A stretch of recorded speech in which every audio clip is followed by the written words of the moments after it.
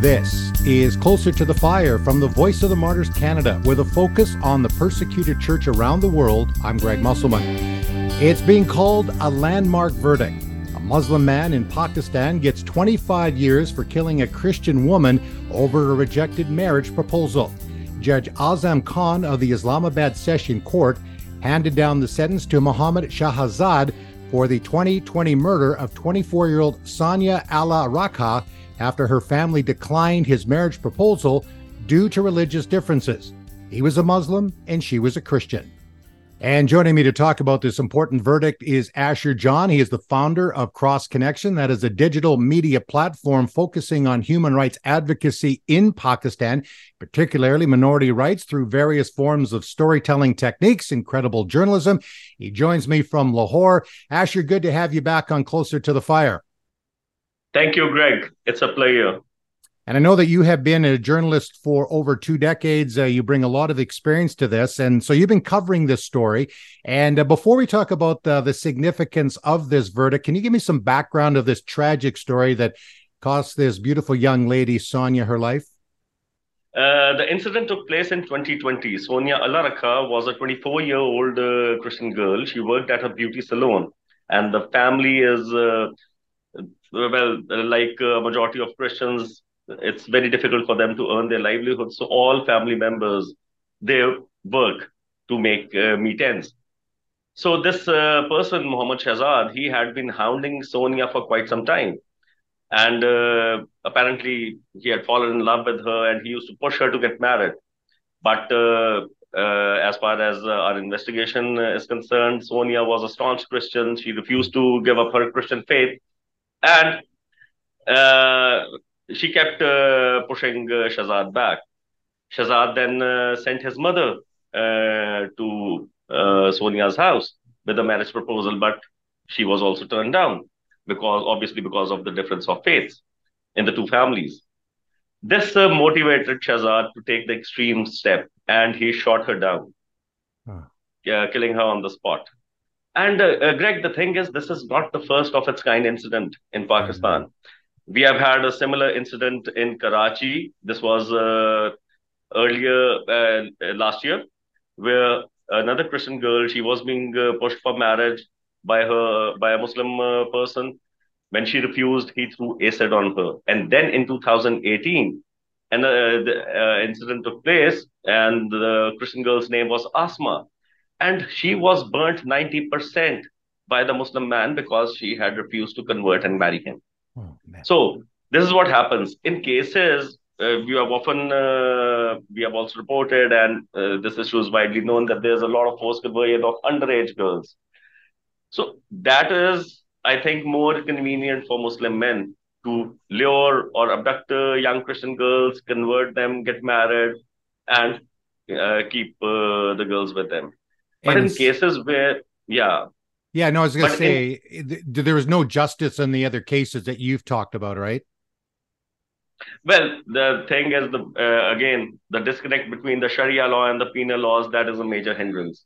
And then there are several other complications. So far, there has been no breakthrough in these cases. We were expecting a breakthrough in a case which was taken up to the Supreme Court. It was supported by the Church of Pakistan.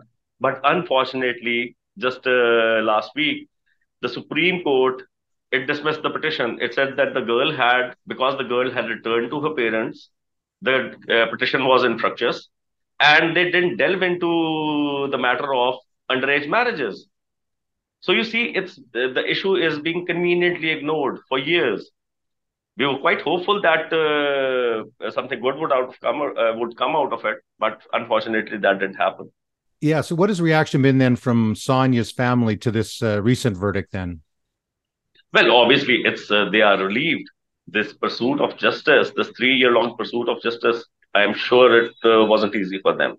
And especially when you have to fight cases, you have to pay the lawyers, the traveling expenses, then they have to deal with the threats coming from the accused party to reconcile. So there were a lot of pressures on the family. This is what I can tell you. And this happens in most of the cases over here. See, there is no witness protection program. There's the petitioners, they are at the mercy of the queues, and the Yes. police does little to protect them. So they faced a lot of pressure during And the he, entire period. and even if there are charges brought, as you talk about the intimidation as well, I mean, It how is does always there, yeah. I mean, when you cover these stories, it must be somewhat exhausting because you're telling these stories and you're seeing nothing happen, and then of course you consider the families and what they're going through. I mean, it's very disheartening. It is disheartening, and to be honest, this is what I keep asking our church leaders over here. How long are we just going to report these incidents? What are we actually going to do about it? Are we taking the right steps to stop these atrocities? But if you recall, in my previous podcast also, when I got the opportunity to sit with you, the main issue, even in the context of the Jarawala attacks, I think if we have time, I would like to discuss the Jarawala tragedy also, and you'll see where the Christian community of Pakistan is lacking. Why our issues are not being addressed? So that's the thing. We simply are not. The state takes us very lightly. Yeah. So that's one of the major things, that all these incidents keep on happening. There is no change on the ground, absolutely no change. But So with that this is quite demoralizing. Yeah. Oh, for sure. I can't imagine. I mean, we have our struggles, of course, in Canada. There's things that happen in the justice system. You shake your head, but when you're in Pakistan and our brothers and sisters in Christ, they're reeling sitting ducks in that sense that the girls can be kidnapped and forced into Islam, married at young ages, and it goes on and on. And even the girls that are rescued, if they get back to their family, then again, you say there's no justice then, and then they're dealing with all the trauma.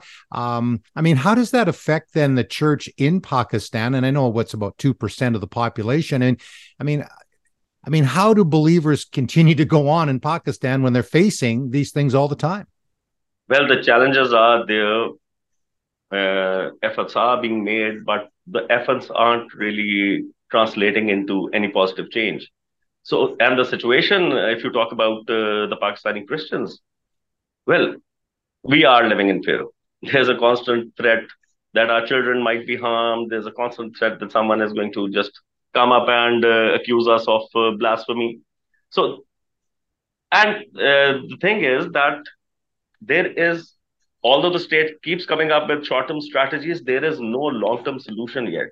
There is no long term solution. So that's the thing. It's a predicament, and it's Yeah. an everyday battle. It's an everyday battle. And I'm on Facebook. I have a number of Christians from Pakistan. They've fled the country. They've gone to Thailand, and they're wanting to come to Canada. In the case where I live, or other Western countries. I mean, that's got to be discouraging as well. For those that are wanting to stay to spread the gospel when they see believers leaving, but I can understand it. In fact, I have been involved in helping to bring some families, Christian families from Pakistan, to Canada. They've got young daughters and they're afraid that, the things that we're talking about. I mean, faith wise, I mean, how does that affect your personal faith?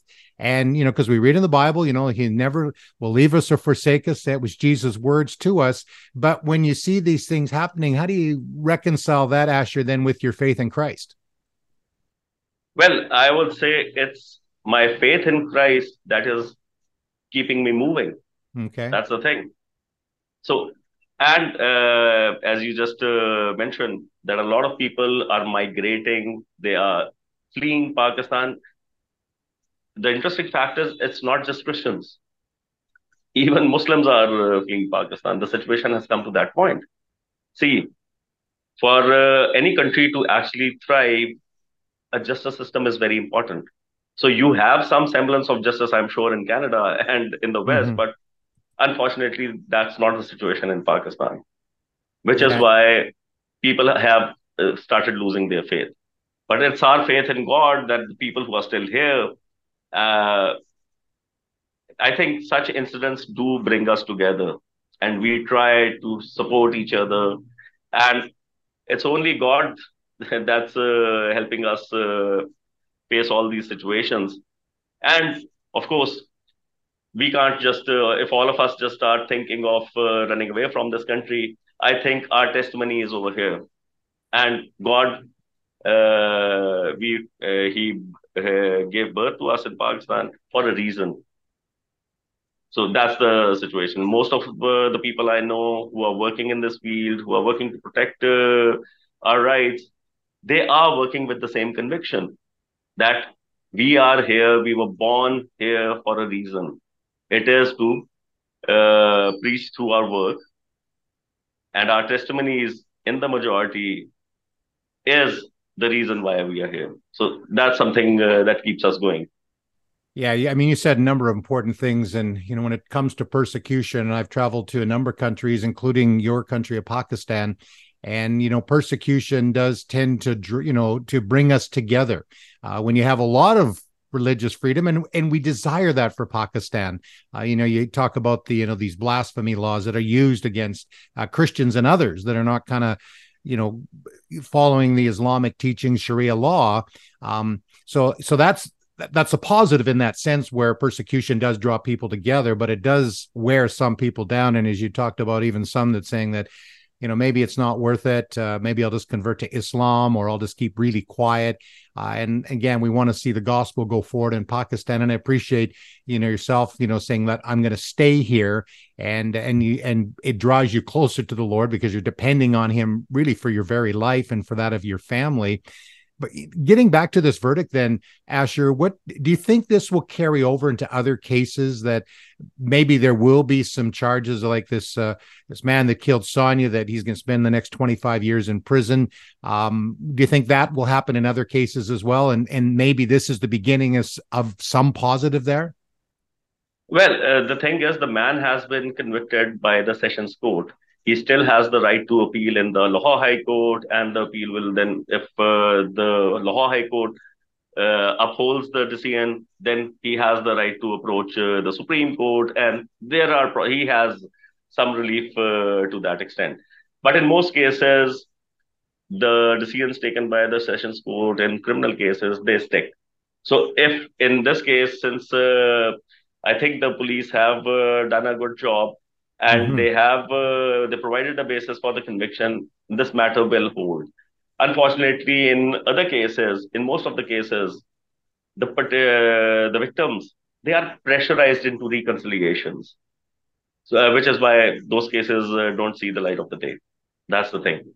Oh man, again, it's discouraging. And then when the threats can come and that, and you did mention the judge did say when he handed down that verdict that he was very pleased with the police work on it. They did their due diligence, and the evidence was overwhelming that in fact Sonia was shot and killed, and it was a result of the family not wanting her to marry him because he was Muslim and she was Christian. And so we'll continue to pray, in cases like that, and that there will be justice. I mean, the international world is watching what's going on in Pakistan. I know there's a lot of other things. Of course, we have this terrible situation right now over in Gaza and Israel. We have the Ukrainian war. There's so many things. Sudan. But there is interest and there is attention being paid, especially, I believe, from Christians, to want to know what's happening to their brothers and sisters in Christ. And we will continue to pray that there will this is just the beginning, of some positive things. Are you hopeful personally then, Asher? Well, I would be hopeful if, see, the thing is, the Christian community, they have realized one thing. The community realizes that without coming up with some semblance of unity, we won't be able to achieve anything. And the situation is going to continue. But unfortunately, and it pains me to say this, that our church leaders and our political leadership, they are yet to realize this fact. The Jadawala tragedy, I believe, was an opportunity to restore the community's dignity and demand solutions to these problems. But unfortunately, our leadership, it just capitulated. They just capitulated, which is why the Punjab government has outrightly, they have denied the formation of a judicial inquiry, and we are nowhere. The entire Jadawala tragedy, I believe, has gone waste. The cases, the about 22 FIRs were registered on behalf of the churches, but now slowly and gradually, because there's a lot of intimidation, there's a lot of pressure, the complainants, they have started withdrawing. The witnesses aren't coming forward. The police is not cooperating. And then there was a case recently of a pastor who claimed that he had been shot. And that one incident took the entire focus away. And this is Right. what the police wanted. So the entire narrative that the pastor built actually worked in favor of the police. The attention was diverted, and now, even though there are multiple petitions filed in the Lahore High Court, only two are sustaining regarding the Judicial Commission, and on which the government has said that, see, the one thing is that Christians are misusing the blasphemy laws. They are Right. using blasphemy to seek asylums abroad. It has just strengthened the government's narrative and the narrative of the religious organizations. So I think it was the entire Jadawala incident was very badly managed. It was very, very badly managed by our leaderships. Yeah, and I was actually going to go to this too because there was this case that you did cover for Cross Connection, where this pastor in Jaranwala, which is in the province of Punjab, the district of Faisalabad, and he was charged with faking an assassination. And then it was, as you mentioned, taking attention off to what was going on in Jaranwala, where you had all those riots. And I know we've talked about this happened last August. I think it was what, thousands of Muslims, they burned down churches, they burned down Christian homes. Yeah, nearly 4 to 5,000 writers. Yeah, they were backed by an Islamist party. Yeah, So and the, multiple churches were burnt. Yeah. Well, let me give you some context of the Jadawala attacks also. sure, okay, You see, yes, the Jadawala incident, the Quran desecration incident, was actually carried out by a Christian. And that's the sad part. Yeah. okay, and you need The to be thing honest, is, and you need to be honest about that too, right? We can't just say, yes, we need, yeah, we need yeah, to be honest. And this is what we have been telling government authorities. That, see, the main issue is that the blasphemy laws are being grossly misused, and it is now right. shocking for us that even Christians have started using the blasphemy laws against each other. Oh my So goodness, that is something that is very, very, and it calls for a deterrent. These false accusations, they need to stop. In this case, the entire locality was burned down. The churches were burned down because one of the two brothers, he was having an affair with the main guy, the perpetrator. And to avenge that thing, he actually desecrated the Quran and to incriminate, implicate the boy in that case. And this is how the entire thing started. The act wasn't committed by any Muslim. So they just took charge from the situation on that incident, which was perpetrated by a Christian. So that's the thing. Now, coming up to the incident involving the pastor, when I started investigating it, the first time when he made a video of these Islamist writings on the outer wall of the church, I was inquisitive, and because he had written on one of the sides, it was he had taken his own name, and which meant accursed Vicky. okay, Now, on one side, he's writing. It was written the slogan of Tehreek-e-Labbaik Pakistan, which is an extremist political party. It said "Labbaik Ya Rasulullah." The other writing was Muhammad is the prophet of Allah, and the third sentence was accursed Vicky. Now that aroused suspicion not only in me, in everyone I discussed the matter with. So, and naturally, we reported the incident that something has taken place because simultaneously another incident had taken place in Karachi 2 or 3 days before that. So, probably someone took cue from that incident in which words like Allahu Akbar and something like that, they were not right. slogans. It was just common words used by Muslims in Pakistan. They were written on the wall of our church in Karachi. So when these slogans when these writings appeared in the Jadawala church, where Vicky was the pastor, he called the police. He made a video and he said, "So please, the police are going doing this and that." Then after a week, when I heard about this incident, and naturally everyone was shocked, and we were all quite concerned that how is it possible that someone who's coming and the assailants just come up, hold him on gunpoint, and outright tell him to recite the kalma. They'll say nothing else. And when he refuses, the people who have come there with the intent to kill, they just shoot him with a bullet just grazing his shoulder.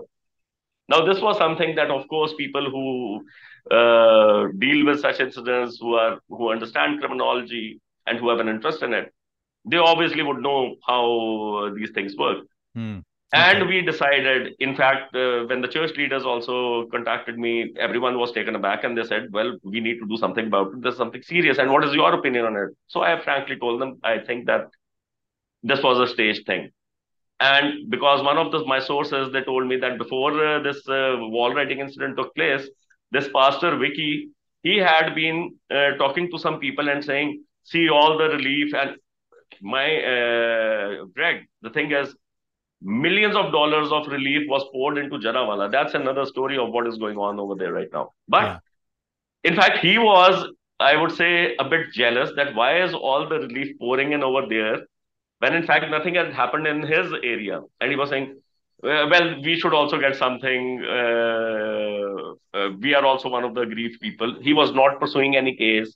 There were no specific threats to his life. There are 26 churches in that area where his church was. Hmm. None of them received any threat. No one had any wall chalkings on their walls. So he came up with this thing. And when police found out, they found out within 2, 3 days. But see, police interrogation, and especially when it comes to Punjab police, they can make elephants confess. That's what we joke Yeah. about in Pakistan. His story Wow. did not match. His statements did not match. They were all, it was all contradictory. Even the forensics, the medical examination, and the medical was conducted by a Christian doctor who's the head of the orthopedic department in Faisalabad Civil Hospital. And the minute when he examined this pastor's arm, he wrote in the medical report that something had been applied to numb it. And then there was Wow. burn injury on his shoulder, which shows that the handgun was it was fired from a very close range as to avoid damage to the bone. So this is how now what the pastor did was when he obviously when he knew that the secret was out, and at best he would have been charged under section 325, which is attempted suicide. It is a bailable offense. He would have been out, but he took it to the next level.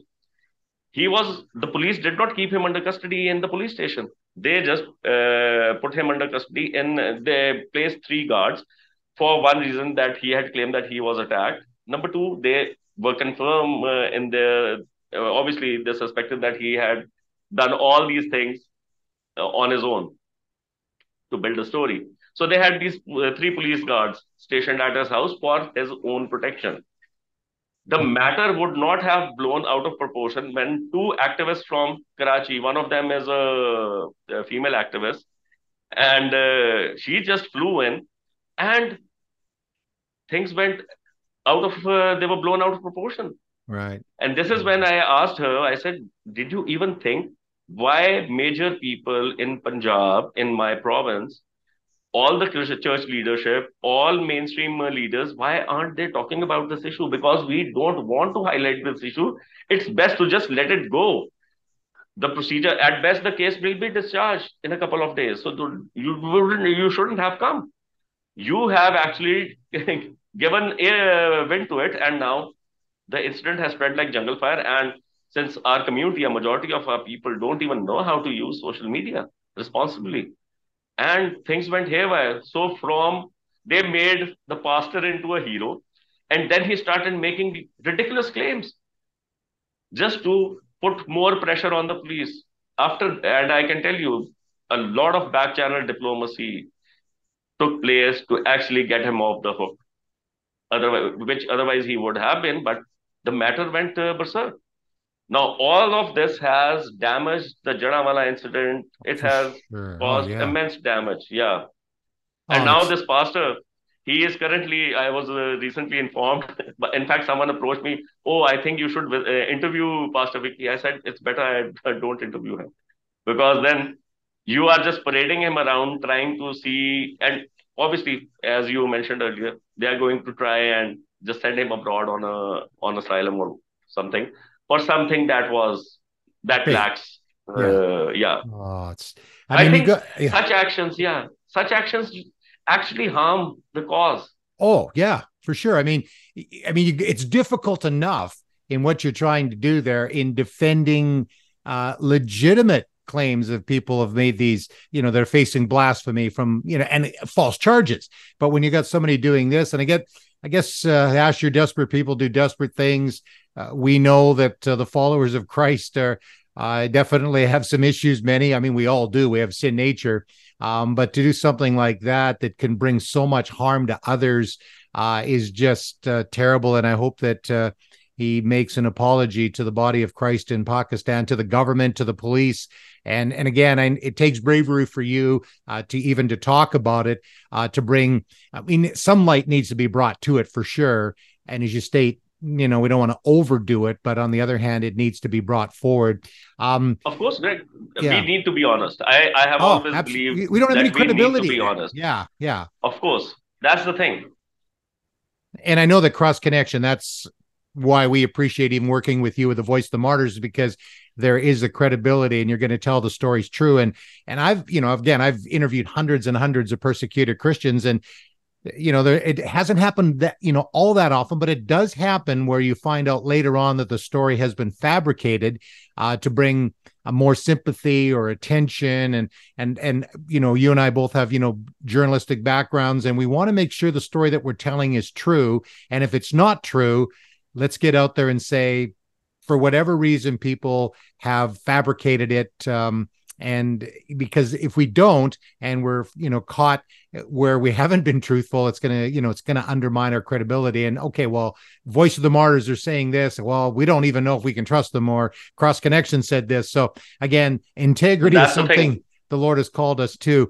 We'll continue to pray about that particular situation, and the truth would, come out, and then people would understand, even within the Muslim community, that sometimes people within the Christian community do things that they shouldn't be doing, and they need to be held accountable to that. Now, something that you have worked on recently, it's a documentary. It's called Stolen Lives: The Plight of Girls from Minority Religions Facing Forced Marriage and Conversion. And I'm going to put a link on the episode notes. I really encourage people to watch it. It's powerful. It's a very moving 11-minute mini documentary that talks about these girls and their families enduring these terrible, terrible nightmares. And before I talk to you about it, Asher, I want to just play a little bit from the documentary from Tamina Arora. She's the Director of Advocacy Asia for ADF International, and this is from that documentary. In certain parts of Asia and Africa, it is not uncommon for young women and girls to be forced to convert from their faith by forcing them to marry against their will. In Pakistan, we have seen an unsettling trend where young women and girls from religious minorities, in particular Christianity, will be abducted and will be forced to convert to Islam and then forced into a marriage. This happens because under Sharia law, the marriage age is lower than the country's official marriage age. Not only are these cases a tremendous violation of these young women's rights to religious freedom, but also these women and girls are fearful for their lives and those of their families. Christians and minority religions are particularly targeted for these forced conversions and marriages because unfortunately they are easier victims. They are often poor, impoverished, and have had no access to education. Once the girls are abducted, they are forced to marry their abductors. They are sexually assaulted, raped, and restricted from contacting anyone in their family and friends. In the few cases where these abductors were charged and produced before a court, the lack of evidence leads to their acquittal, often because the girls are called to testify against their abductors, their captors, even while they are in custody. Again, it is a very powerful documentary, Stolen Lives, and I will put the link so you can watch it. Again, it's hard to watch but we need to see these things. I mean, your heart will be touched, and our desire is that people will be praying and supporting the work that is going on in Pakistan to help these families. Tell me about the documentary. How did you get involved, Asher? I have partnered with Alliance Defending Freedom. We did a documentary last year for them, and then again this year they wanted a documentary on, especially for this International Day of the Girl Child, which falls on October 11th, and they wanted something on forced conversions and underage marriages. So in the documentary, we chose two cases. One of them, as I shared earlier, was of Nayab Gill, the case which went to the Supreme Court. And unfortunately, on October 11th, they released the documentary, and on October 12th, the verdict came out, the Supreme Court's verdict, which we were hopeful that it would have an impact. But since the detailed verdict is, we are still waiting for it, and we don't know yet what else the court has said.